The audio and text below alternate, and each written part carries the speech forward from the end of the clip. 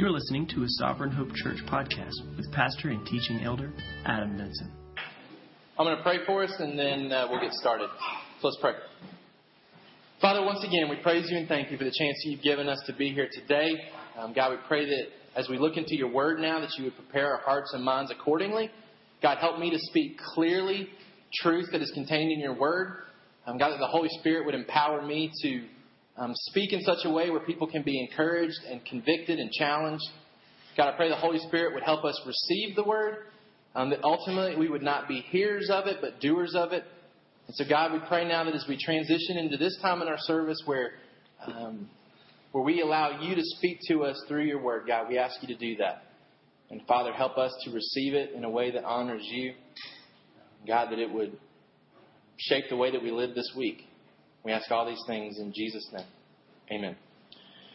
All right, we are today starting our study on 1 Thessalonians. I'm excited about that. A lot of you guys were at Mount Gilead when we went through the book of Philippians, which ended up taking maybe a little more than 2 years. So I have no idea how long it's going to take us to go through 1 and 2 Thessalonians. But I'm excited about the journey that we're starting together today as we see what God wants us to know from these two really important letters. Again, this is a special day for us as we officially start. Last week, for those of you that were here, you know that we were able to prayer walk a lot of the area here in Sonoy, which was, for a lot of different purposes. One, to let God know that we understand that we have to rely on Him fully for anything that's going to happen through this church. But I think secondly, too, there's a purpose there in letting the enemy know that we're serious about what we're doing. There was a reminder yesterday that the enemy is very active in this area. As one of our members was confronted with Jehovah's Witnesses here in Sonoy, it was a challenge to me as I, went about the things that I was doing yesterday, knowing that there was someone working against what we're seeking to do here in this community. So it does serve as a reminder that the stakes are high here in Sonoy. As we seek to share the life-giving gospel to people that desperately need it, we need to understand that there are people out sharing an anti-gospel with people that are looking and searching for something. So the stakes are high, and it's serious what we're seeking to do here. And so I want to remind you of that. 1 Thessalonians chapter 1. We're going to read 1 through 4 today. We're going to mainly focus on one word today. And then hopefully come back to 1 through 4 in the coming weeks and look at what else is said in this passage. Chapter 1, verse 1. Paul, Silvanus, and Timothy, to the church of the Thessalonians in God the Father and the Lord Jesus Christ.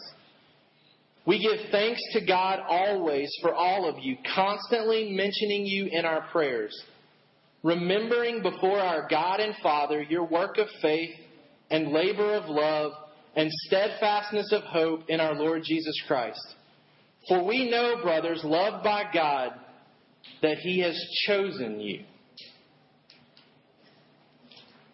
For we know, brothers, loved by God, that He has chosen you. One of the advantages and benefits of teaching through a book verse by verse is that I don't have to think about what to teach on next week. It's real convenient for me. I just teach what's next in the verse. So it's really helpful and convenient. I think it's beneficial, one, just to see Scripture in context, and it allows God's Word to do, I think, what it's supposed to do in the best designed way. But from a selfish standpoint, it makes it a lot easier on me because I don't have to choose what we're going to talk about next week. It's already been decided for us.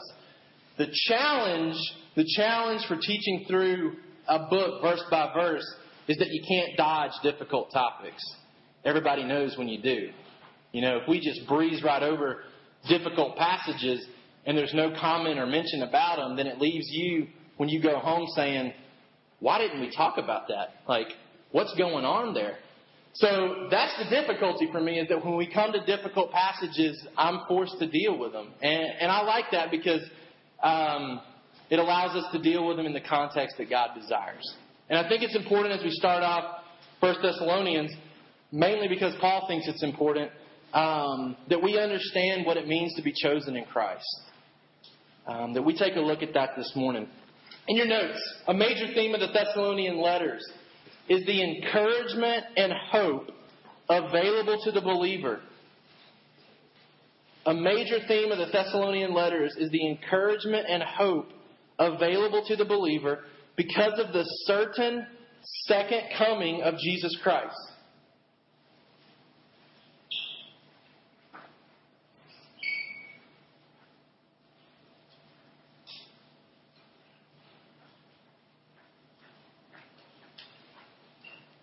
A major theme of the Thessalonian letters, the encouragement and hope available to the believer because of the certain second coming of Jesus Christ. Now, before we look at this, I want us to understand the difference between systematic theology and what we call biblical theology. Can anybody give me a definition for what systematic theology is? There's a lot of systematic theology books that you can pick up and read. Anybody give me an idea of what systematic theology is?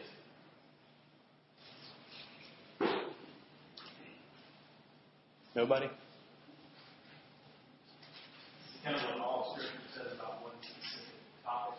Yeah. If you want to put in your notes, it's the Bible's whole teaching on a certain topic or truth. It's the Bible's whole teaching on a certain topic or truth. The Bible's whole teaching on a certain topic or truth. This is what we've been doing a lot since we started meeting together in anticipation of this church plant. We did a systematic theology study of what God's Word says about money. We didn't start in Genesis and go all the way to Revelation and look at every verse in order.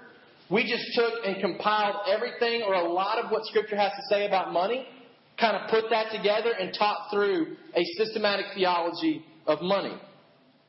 Biblical theology. Biblical theology is the progressive revealing. This line's probably not going to be long enough.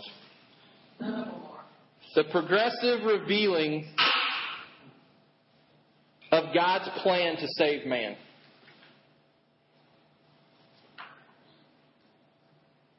The progressive revealing of God's plan to save man. That might fit, but I only gave you half of it. It really should say God's plan to save man from his sin through Christ for his glory. That's not it.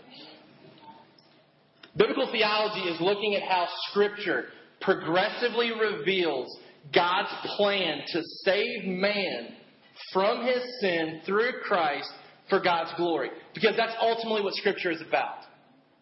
Scripture is designed to show us and to teach us how God plans to save man from his sin through Christ for God's glory.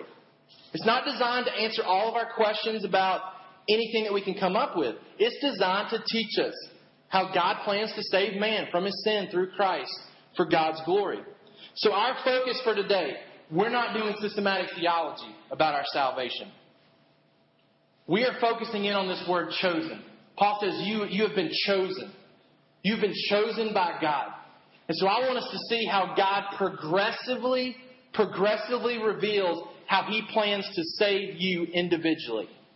How does He progressively reveal to save you? So the focus for today is to show progressively how God has always planned to save you. It's to show progressively how God has always planned to save you. Paul comes to these people at Thessalonica and he says, God has chosen you. God has chosen you. He says in verse 5, because our gospel came to you not only in word, but also in power and in the Holy Spirit and with full conviction. So today we're looking at a brief biblical theology of your salvation, also known as being chosen. Number one, my salvation has always been the plan. My salvation has always been the plan. I don't know about you guys, but my personality lends itself to always wanting to know the future. I want to know how things are going to turn out. I'm constantly trying to spoil surprises if I think someone's trying to surprise me with something. This past year when Lauren was trying to put together my 30th birthday party, I kind of figured that she might be doing that. And so I wasn't going to let her get away with trying to surprise me. It was my mission to figure out what's going on. I'm a surprise spoiler. For those of you that are big into Harry Potter, I've only picked up one book and I've only read one chapter, and it was the last book and the last chapter. I wasn't about to wonder how this thing was going to turn out. I wanted to know from the very beginning what happens. I'm a surprise spoiler. I need to know how things turn out.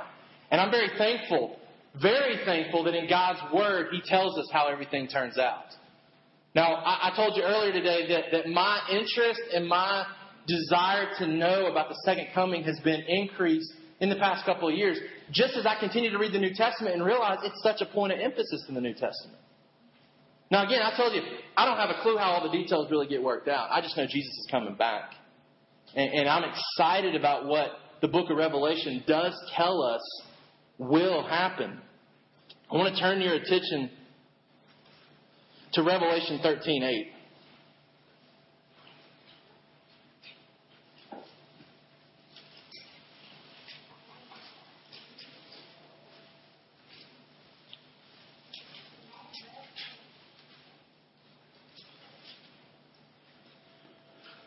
In Revelation 13, we'll start reading in verse 5. It says, "And the beast was given a mouth uttering haughty and blasphemous words, and it was allowed to exercise authority for 42 months. It opened its mouth to utter blasphemies against God, blaspheming His name and His dwelling, that is, those who dwell in heaven. Also it was allowed to make war on the saints and to conquer them. And authority was given it over every tribe and people and language and nation." Verse 8, "And all who dwell on earth will worship it." I'm going to go ahead and tell you, I don't fully understand what's going on there. I don't know who the beast is, what the beast is. I don't know what the 42 months are. But verse 8 is important to me. It says, "And all who dwell on the earth will worship it, everyone whose name has not been written before the foundation of the world in the book of life of the Lamb who was slain." Now let's understand what Scripture is definitely telling us here. Scripture is definitely telling us that in some sense there is a book of life that is based on the slain work of Jesus Christ. And there are people's names that have been written there since before the foundation of the world. I don't fully understand how those names got there. I don't understand God's role and our role as far as salvation fully goes in that sense. What I do know from Scripture is that there are names in a book that have been there since before the foundation of the world. And John says those names that aren't written there are going to worship this beast, whoever's on earth at that time, whenever that was or is. But the names were there before the foundation of the world. Look back with me at Ephesians 1:4.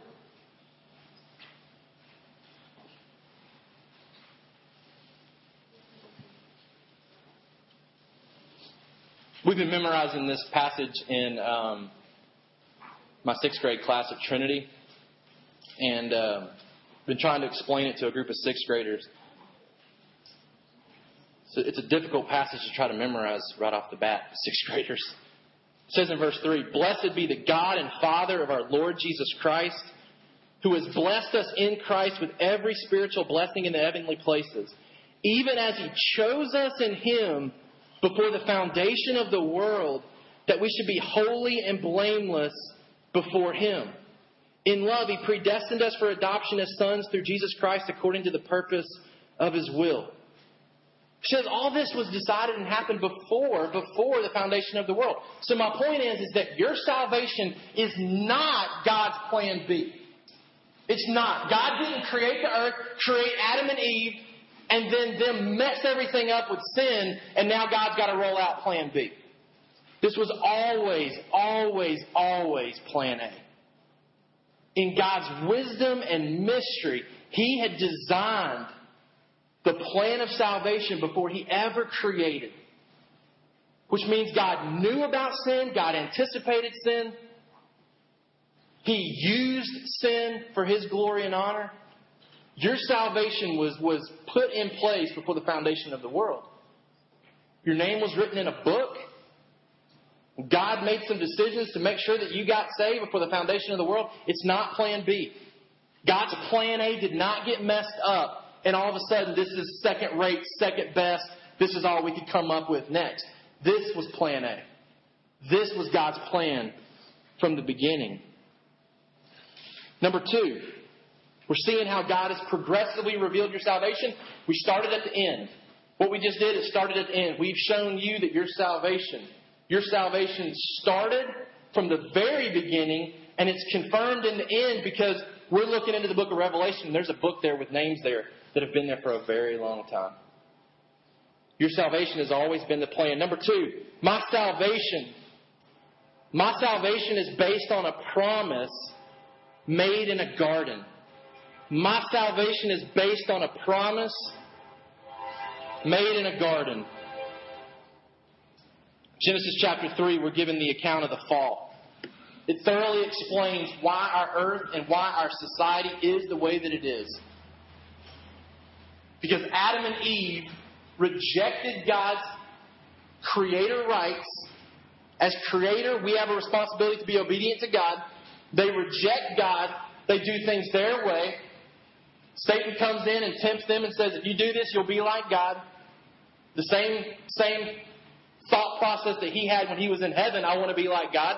That didn't work out so well. So he comes down and sees if he can convince mankind to believe the same thing, which they do, which we do. And sin enters the world. And God comes looking for Adam and Eve. Remember, God has communicated to Adam and Eve, if you eat of the tree, you will die. As soon as Adam and Eve eat of it, they realize death might be coming to us, and so they hide. And God calls them out and begins to issue out punishment for the sin. Verse 14, God starts with Satan. He says, the Lord God said to the serpent, because you have done this, cursed are you above all livestock and above all beasts of the field. On your belly you shall go, and dust you shall eat all the days of your life.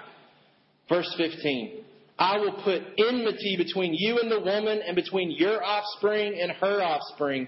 He shall bruise your head, and you shall bruise his heel. This passage is a lot of times known as the proto-evangelium, or the first mention of the gospel. The first mention of the gospel. It's brief. There's not a whole lot of detail here. You don't hear about cross. You don't hear about resurrection. All you hear is God communicate something to Satan. He's essentially saying, Satan, I see what you're doing here. I see that you came down here to try to turn the image that I've created of me against me. I see that you've tried to warp my plan by getting Adam and Eve to rebel against me. But I've got some news for you, Satan. I plan to send someone who will ultimately rescue mankind back to me. He says, I'm going to send somebody, Satan, through the offspring of this woman. I'm going to send a man who will ultimately defeat you, who will ultimately bring Eve's offspring back to me. See, because of Adam and Eve's sin, we're born into sin. We're born enemies of God. We're born separated from God. We're born deserving God's wrath. And if left in that condition, every one of Adam and Eve's offspring would spend eternity in hell. But thanks be to God, Genesis 3:15, from the very beginning, God says, you don't realize, Satan, this is my plan A. This is my plan A, not my plan B. You fell right into it. I'm about to use your sin and deception to unroll the greatest plan that anybody could ever come up with. He says, you're about to see something unbelievable here, Satan. I'm going to take an offspring of Eve and I'm going to turn people back to me. And ultimately, you're going to be defeated. Your plans are going to be spoiled. And I'm going to receive unbelievable amounts of glory for this. Colossians 1:11. We see this fulfilled in Christ.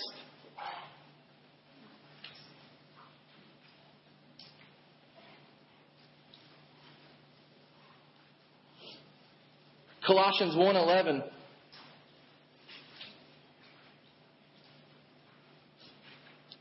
He says, may you be strengthened with all power according to His glorious might for all endurance and patience with joy. Verse 12, giving thanks to the Father who has qualified you to share in the inheritance of the saints in light. Verse 13, He has delivered us from the domain of darkness and transferred us to the kingdom of His beloved Son, in whom we have redemption, the forgiveness of sins. Jesus comes to transfer us back to God. He comes to rescue us from what Satan perverted in the garden. He transfers us from being children of Satan to children of God.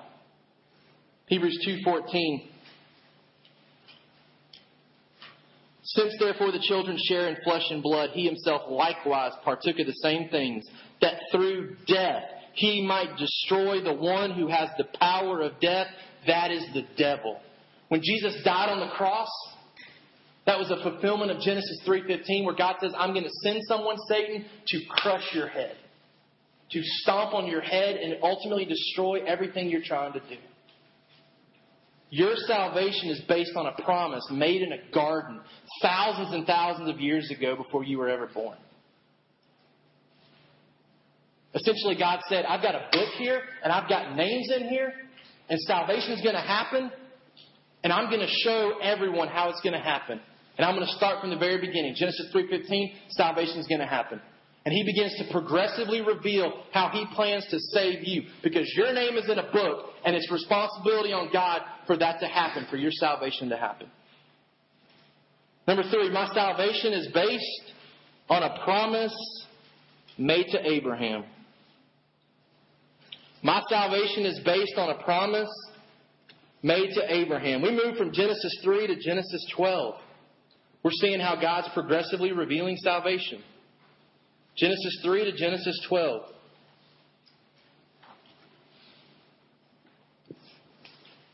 Now, if you were to sit down and just read through the book of Genesis and you didn't know anything about the book of the Genesis or anything about the Bible, you would be reading through the book of Genesis wondering, when's it going to get better?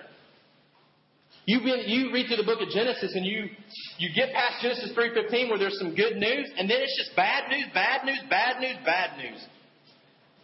You come to Genesis after 3:15, Jesus or God says, you guys got to leave the garden. Like, you're out of here. Like, paradise is done. You got to go work. Childbearing is going to be hard. Your relationship with each other in marriage is going to be hard. Like, you're out of here. Then you continue to read, and you've got Cain and Abel who can't get along. Cain kills Abel. Then you've got a flood that happens where God just says, everything is evil here. I'm starting over. I'm getting rid of this. I can't take this anymore. And worldwide flood happens. Then you get done with that and you see God have to come down and stop the plans that were being developed at Babel, where you've got everybody on earth trying to build a tower to get to God. And God comes in and messes up everybody's language, and everybody has to spread out because nobody understands each other. It seems like every time God comes down, there's wrath or punishment or judgment or just bad news coming. So you're reading through Genesis and you're like, when does this get good again? And you come to Genesis chapter 12.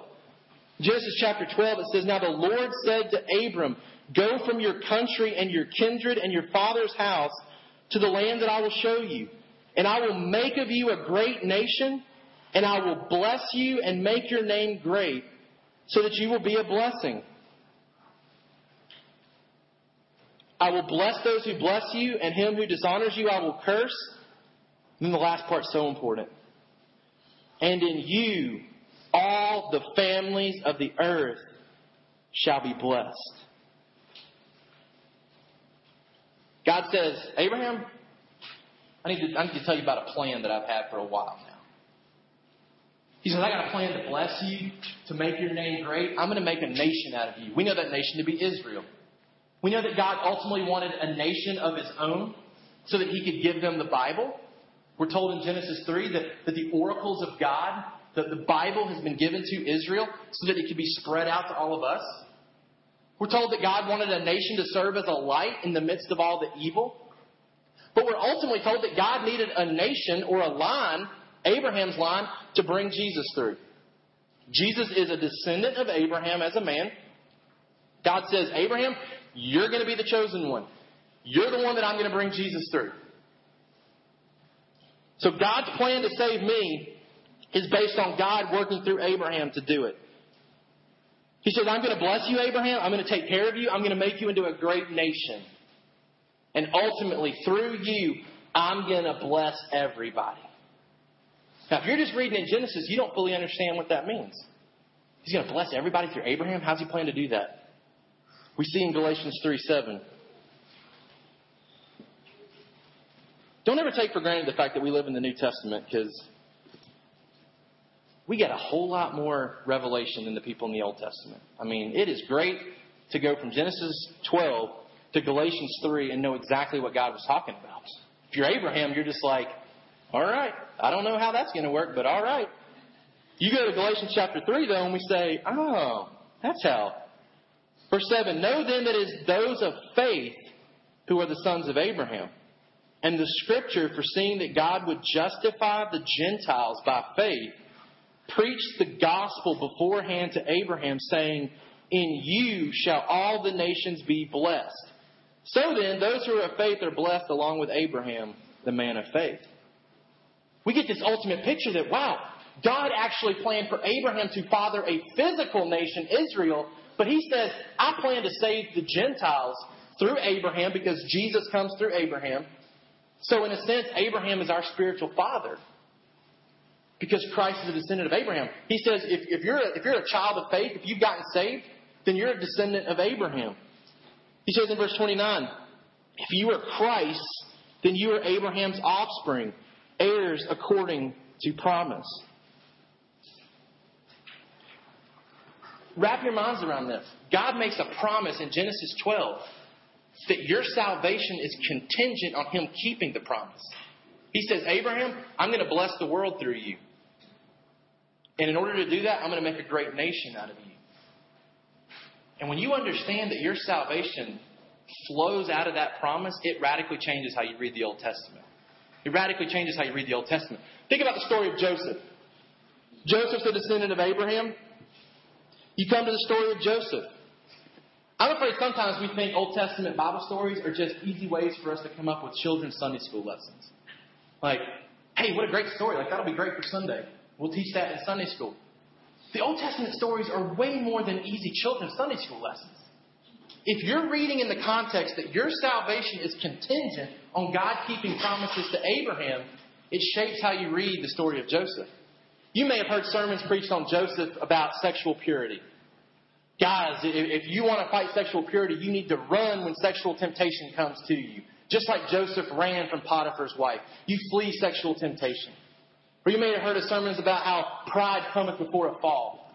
Joseph shares all these crazy dreams about how his brothers will worship him one day.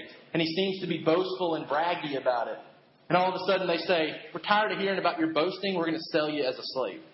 So be careful about how you handle pride in your life. Those are great principles.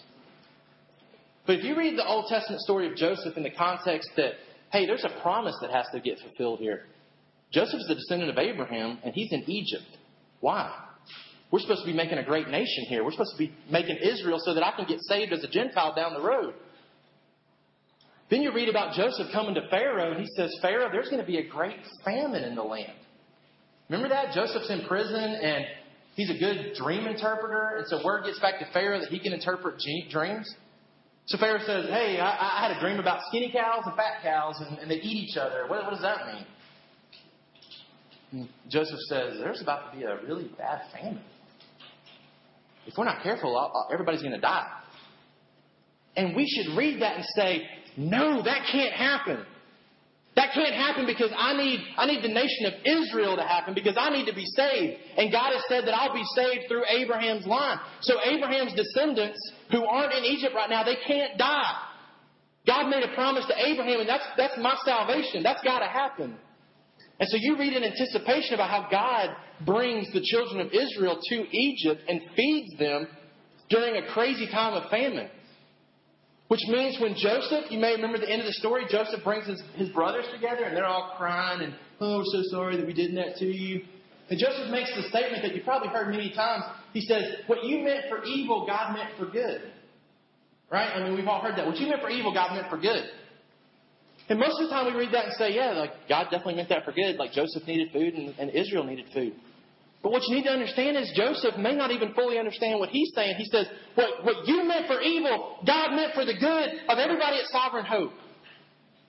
Because if God hadn't brought me to Egypt so that I could prepare food for you guys to eat, the nation of Israel doesn't happen and Gentiles don't get saved through Christ.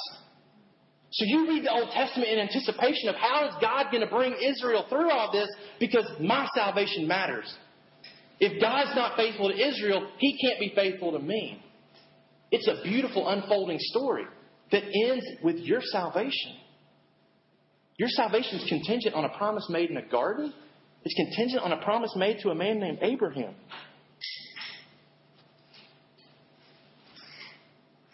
The Abrahamic covenant is God working out what He promised before the world. God says, I'm going to bless all families through you, Abraham.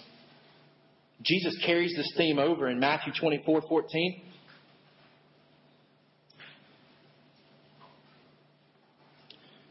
He says, and this gospel of the kingdom will be proclaimed throughout the whole world as a testimony to all nations, and then the end will come. Jesus says, I'm not coming back until the gospel goes all over this planet. Why? Because He made a promise to Abraham that said He would be a blessing to all families. Jesus says, I'm not coming back until all families get this gospel. Your salvation is contingent on a promise being kept to Abraham. Matthew 28:18-20. Jesus tells His disciples, He says, go and make disciples of all nations. Why? Because we made a promise to Abraham that we're going to bless all families.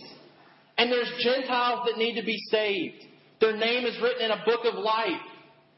And they're going to get saved, so go tell them about Jesus. Go tell them about me. Revelation 7. Revelation 7:9. We've looked at this before. This is the fulfillment of the promise to Abraham. After this I looked, and behold, a great multitude that no one could number, from every nation, from all tribes and peoples and languages, standing before the throne and before the Lamb, clothed in white robes with palm branches in their hands, and crying out with a loud voice, salvation belongs to our God who sits on the throne and to the Lamb. Genesis 12, God says, Abraham, things are bleak right now. Nobody's following me. I'm flooding the earth. I'm spreading people out because they want to build a tower towards me. Here's the plan, Abraham. I'm going to bless the entire world through you. It starts right here with you. I'm going to make a nation out of you called Israel, and I'm going to bless the entire world through you, because your offspring is going to be Jesus, who's going to deliver the entire world from sin. But in order for that to happen, Abraham, we got to have a nation. So get ready, because I'm about to give you a child, and they're going to have kids, and they're going to have kids, and it's going to outnumber the sands on the sea and the stars in the sky. That's important for you, because that's your salvation. God's unfolding how He plans to save Luke, how He plans to save Lauren, how He plans to save Jen, how He plans to save Will. This is how I'm going to do it. Number 4, my salvation is based on the comings, plural, of Christ. My salvation is based on the comings of Christ. He reveals to us that our salvation was planned before the foundation of the world. He reveals to us, garden, I'm going to save you, Luke. He reveals to us at Abraham, Jesse, I'm going to save you. I'm going to do it through Abraham. My salvation is based on the comings of Christ. Matthew 3:9.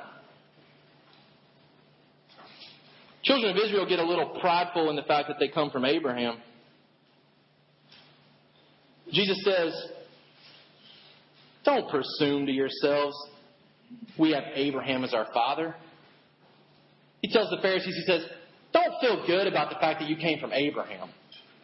Like, don't fly the Abraham flag and say, man, we are so awesome because we come from Abraham. He says, I tell you, God is able from these stones to raise up children of Abraham. Jesus says, don't get prideful about your salvation in thinking that you're something special. He says, if God needed to, He could raise up kids from stones and call them the children of Abraham. There's no boasting in our salvation. You didn't do anything for it. I told you, as we were taking the Lord's Supper today, that you could turn to Romans chapter 4. I want you to turn there now. Romans chapter 4.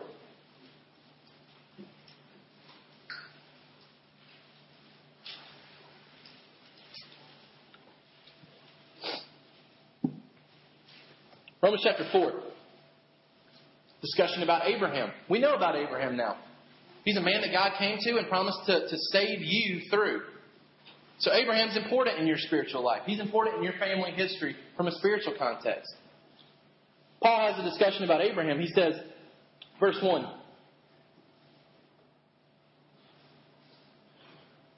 What then shall we say was gained by Abraham our forefather according to the flesh?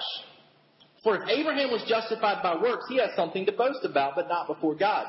For what does the Scripture say? Abraham believed God, and it was counted to him as righteousness. Now to the one who works, his wages are not counted as a gift, but as his due. And to the one who does not work, but believes in him who justifies the ungodly, his faith is counted as righteousness. Paul says this is how you get saved. You don't do good works. He says Abraham didn't do good works to get saved. He says if he did, he'd have something to boast about, but he hasn't got anything to boast about. He says, here's what saved Abraham. He believed what God said. He said he believed God. He got up, packed up his things, and started following God when God came to him and said, get out of your country. I'm going to make a nation out of you. Paul says, now to you guys, don't try to do good works. He says, the one who believes in him who justifies the ungodly, his faith is counted as righteousness. He says, you need to believe what God has told you. You need to believe what God has told you. Skip down to verse 9. Is this the blessing then only for the circumcised or also for the uncircumcised? We say that faith was counted to Abraham as righteousness. How then was it counted to him? Was it before or after he had been circumcised? It was not after, but before he was circumcised. He says, was Abraham saved after he did good works or before his good works? He says it's clear he was saved before his good works. He was counted righteous before he was ever circumcised. He says he got circumcised after his salvation. We get baptized after our salvation. Baptism doesn't save us. Lord's Supper doesn't save us. Going to church doesn't save us. Being holy and blameless doesn't save us. Those things come after salvation. Ephesians 2:10 says that we were saved for good works. We were saved for good works. We're not saved by our good works. We're saved for good works. Good works come after salvation, not before. I've been teaching my 6th graders that at school. It's amazing how many of them think that good works save them. When I ask them what it takes to get to heaven, good works comes up all the time. I'm trying to drill it into their heads. You can't be good enough. You can't be good enough. You can't be good enough. Good works don't come before salvation. They come after salvation. For us, we're to believe that we can put our faith in Christ and be saved. Your salvation is based on the first coming and the second coming of Christ.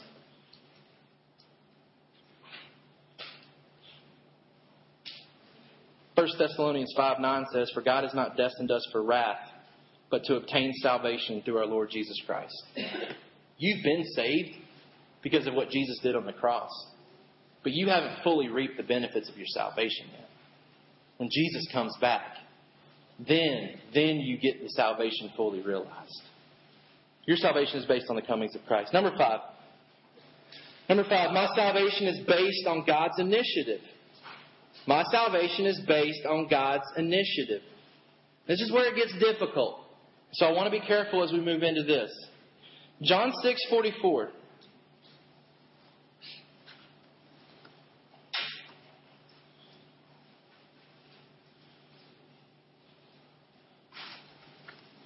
John 6:44 says, No one can come to me unless the Father who sent me draws him.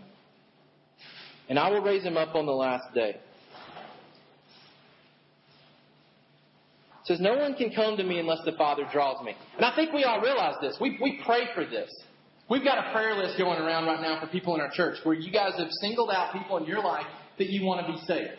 And we pray for their salvation. What do we pray? We pray that God would convict them of sin, that God would open their eyes to the gospel, that God would draw them to salvation. So we pray for this to happen. So we know that this is necessary, that God has to work in someone's life for them to be saved.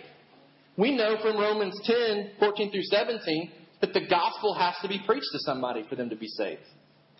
We know that God has to do something for anybody to be saved. He has to make sure that someone takes the gospel to you.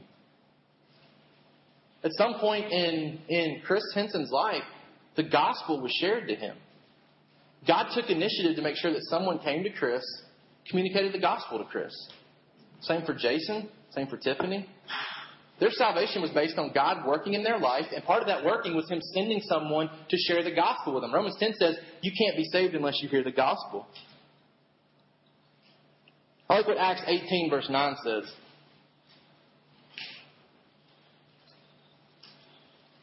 Acts 18 verse 9. Paul's being just kind of lit up for what he's doing. I mean, he's getting persecuted. He's getting hated upon. He's enduring a lot trying to share the gospel right now. And so he's trying to determine, where do I stay? Where do I go? Do I stay here even though I might die? Or should I go ahead and go somewhere else where I can share the gospel? And God comes to him in verse 9. He's in Corinth right now. Corinth. It says, and the Lord said to Paul one night in a vision. Paul's thinking about leaving. Do not be afraid, but go on speaking and do not be silent. For I am with you.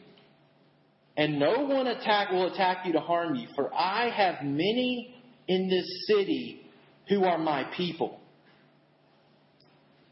You get what God's saying here? He says, Paul, you can't leave yet, my friend. You can't leave Corinth. Why, God? Like there's a lot of heat on me right now. You can't leave because I got people in this town that need to get saved. He says, I got people. My people are here. They haven't responded to the gospel yet, though. But I see their names right here in this book that I've had since before the foundation of the world. You have to stay and keep sharing the gospel with these people because I got people here. You can't leave. You have to share the gospel. They can't get saved unless you hear the gospel. You stay right here and you keep sharing the gospel. It says he stayed 1 year and 6 months teaching the word of God among them. What's really cool is that during this 1 year and 6 months, as he's ministering here in Corinth, Paul writes 1st and 2nd Thessalonians. He writes 1st and 2nd Thessalonians, the books that we're going to study from this context, where he was told to stay because there are people here that need to be saved.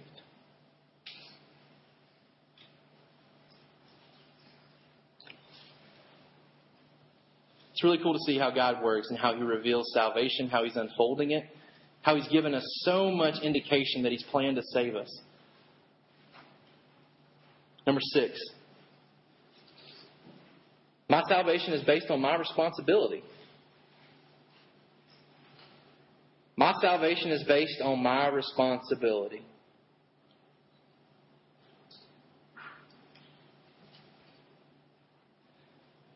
It would be unfortunate and dead wrong for us to think that anybody has an excuse for not being saved. You can get in debates about God choosing people and electing people and predestination. You can get into all kinds of topics about that. But if you draw the conclusion that anybody has an excuse for not being saved, it's a dead wrong conclusion. Okay? In John chapter 6. John chapter 6.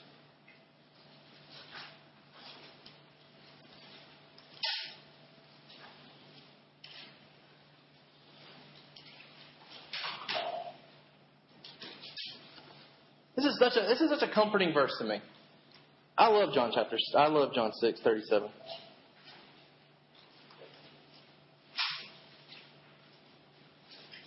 Look what John 6:37, the first part says. It says, all that the Father gives me will come to me. That goes back to what we saw in Revelation. There's a book with names written in it of people that will be saved. Jesus says, every single person in that book will be saved. He says, all that the Father gives me will come to me. Nobody that's in that book is gonna botch it up and not get saved. But the second part's really important too. Whoever comes to me, I will never cast out. He's reminding us, you don't have a scenario where Toby comes forward and says, hey, I want to be saved. Sorry, dude, you're not in the book. Like, this book's been around since the foundation of the world. It's the name of everybody that's going to get saved. You're not in it. You weren't chosen to be in it. Sorry, pal. Like, you can't get saved. No, Jesus says there is not one single person that could ever come to Jesus and be told no. He says, if you come to me, you're not getting cast out. You don't come to me and get this response of, no, I didn't save you. I didn't die on the cross for you. No. Jesus says, nobody can come to me and be cast out. He says, anyone who comes will get saved. Anybody who comes to me will get saved. Romans 1:16.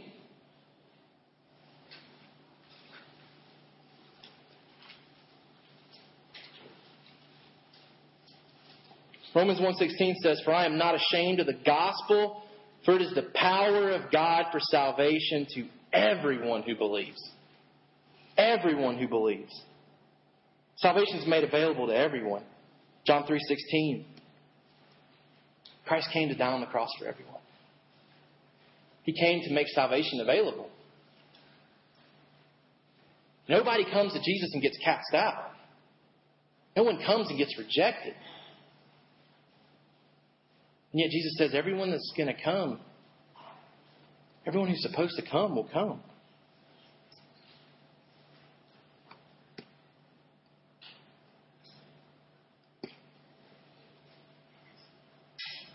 Acts chapter 13, verse 48.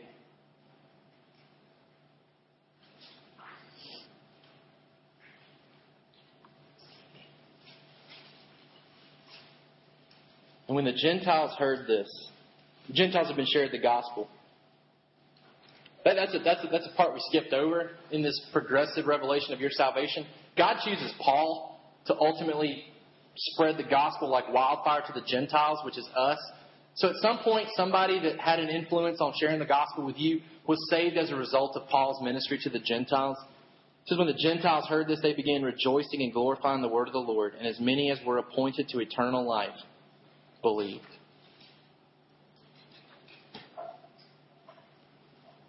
Salvation's been made available, which means nobody has an excuse for not being saved. Those who do not accept the gospel will be held responsible for their decision and choice.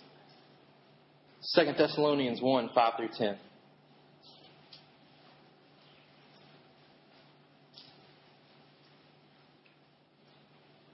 That second coming popping up again. It's all through the New Testament. It's not just in the book of Revelation. This is evidence of the righteous judgment of God, that you may be considered worthy of the kingdom of God for which you are also suffering. Since indeed God considers it just to repay with affliction those who afflict you, and to grant relief to you who are afflicted as well as to us, when the Lord Jesus is revealed from heaven with his mighty angels in flaming fire. Jesus is coming back, and he's coming back with angels and with his saints. He's going to inflict vengeance on those who do not know God and on those who do not obey the gospel of our Lord Jesus. It doesn't say anything about God bringing judgment on people that God didn't choose. There's no burden of responsibility put on God here. These people don't go to hell because God didn't choose them. They go to hell because they didn't obey the gospel. They go to hell because of their sin. They go to hell because they didn't come to Christ. Christ said, if you come to me, I won't reject you. I won't cast you out. Paul says when Jesus comes back, he's bringing vengeance on those who do not know God and on those who do not obey the gospel. People who experience hell for eternity are always held responsible for their decisions and choices. My salvation is based on God's initiative, but my salvation is based on my responsibility. What you see in Scripture, from before the foundation of the world all the way to the book of Revelation, where there are nations standing before God and worshiping Him, is that God worked everything out for salvation. He promised it in Genesis 3:15. He promised it to Abraham. He protected Israel all through the Old Testament so that there was a nation, so there was a line for Jesus to come through in the New Testament. He ensures that Gentiles get saved as Paul begins to proclaim the gospel all over Europe. And at some point in your life, God made sure that people came to you with the gospel. He worked in your life, and you were brought to saving faith in Him. And it was something that was designed before the foundation of the world. It wasn't plan B. It was always plan A. And God has designed it so that when you get saved, He gets all the glory He did it all. And when you don't get saved, all the responsibility's on you. It's really the only way that He can design it to where He gets all the glory when salvation does happen because He's the one that's been planning it since the beginning of time. So it's not like, hey, look at me. Like, look at the good works that I did to get saved. No. God planned your salvation before the foundation of the world. He's been planning for thousands of years to the point in time where Dave responded to the gospel. He planned it before the foundation of the world. God gets all the glory when you accept Christ. When you don't accept Christ, though, you get all the responsibility. All the responsibility. The application, and we're done. Number 1. These are not hard applications. Application number 1, get saved. Get saved. Jesus is coming back and you will be held responsible. For some of you, God's been working for your salvation before the foundation of the world. And you need to respond to the gospel. You need to realize that your good works can't get you to heaven. That Christ has come to do everything for you. You've never done that. And when Christ comes back, you're going to be held responsible for that. Secondly, tell people how to get saved. Tell people how to get saved. Out beside that, there are people in this city that belong to God. I fully believe that. There are people in Sonoy and Griffin and Noonan and the surrounding areas that belong to God. And when I almost made the decision to go to the mission field, to plant a church overseas, I believe part of the reason God wanted me to stay here was the same reason He wanted Paul to stay in Corinth. You can't leave yet because there are people here that I've been working for their salvation since the beginning of time, and you need to stay here and share the gospel as a church with them. Sovereign Hope, there are people in this city that are supposed to be saved that we have a responsibility to take the gospel to. They can't get saved unless we take the gospel to them. Paul says, you've been chosen. God's been working for your salvation since the beginning of time. We've got to take the gospel to them. We've got to take the gospel to them. Let's pray. God, we confess that we are at times ignorant, and our wisdom is lacking in really fully understanding how salvation works from your perspective. We know what Scripture says, God. We know that you've told us that you've been working for our salvation since the beginning of time. We know that you've done everything necessary to draw people to you. We definitely know from Scripture that it is our responsibility to come and be saved. That you have given every single person the responsibility to choose. To choose life or to choose death. To choose righteousness or to choose wrath.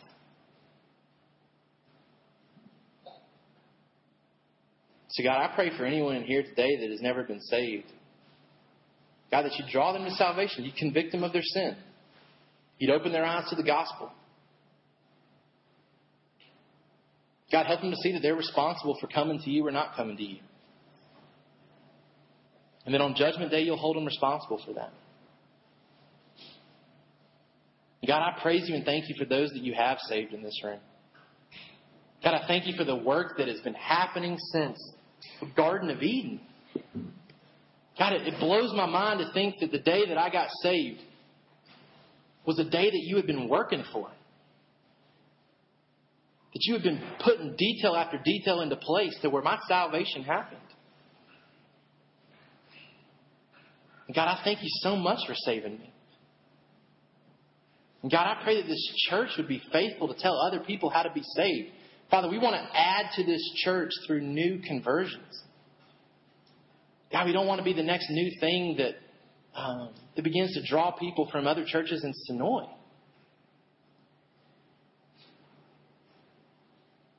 We know that's going to happen, and we rejoice over that, God, that you're going to bring new new believers into our body to serve here and to learn here and to be discipled here. But God, we want to think in terms of seeing people in this city that have never been saved to receive the gospel through the efforts of this church. So God, we're asking that you would use us to make an eternal impact here. As we prayed last week, God, that people would be raised from the dead down the road who had died. They would be raised to new life with you when you come back because of the efforts of this church. God, help us to rejoice in our salvation this morning. But God, help us to realize that the plan of salvation is not done yet. There are still people that need to be brought into this plan.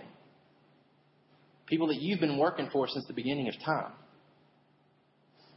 So God, help us to be faithful to the Great Commission to go and make disciples of all nations. We ask all these things in Jesus' name. Amen. Tyson's going to come and lead us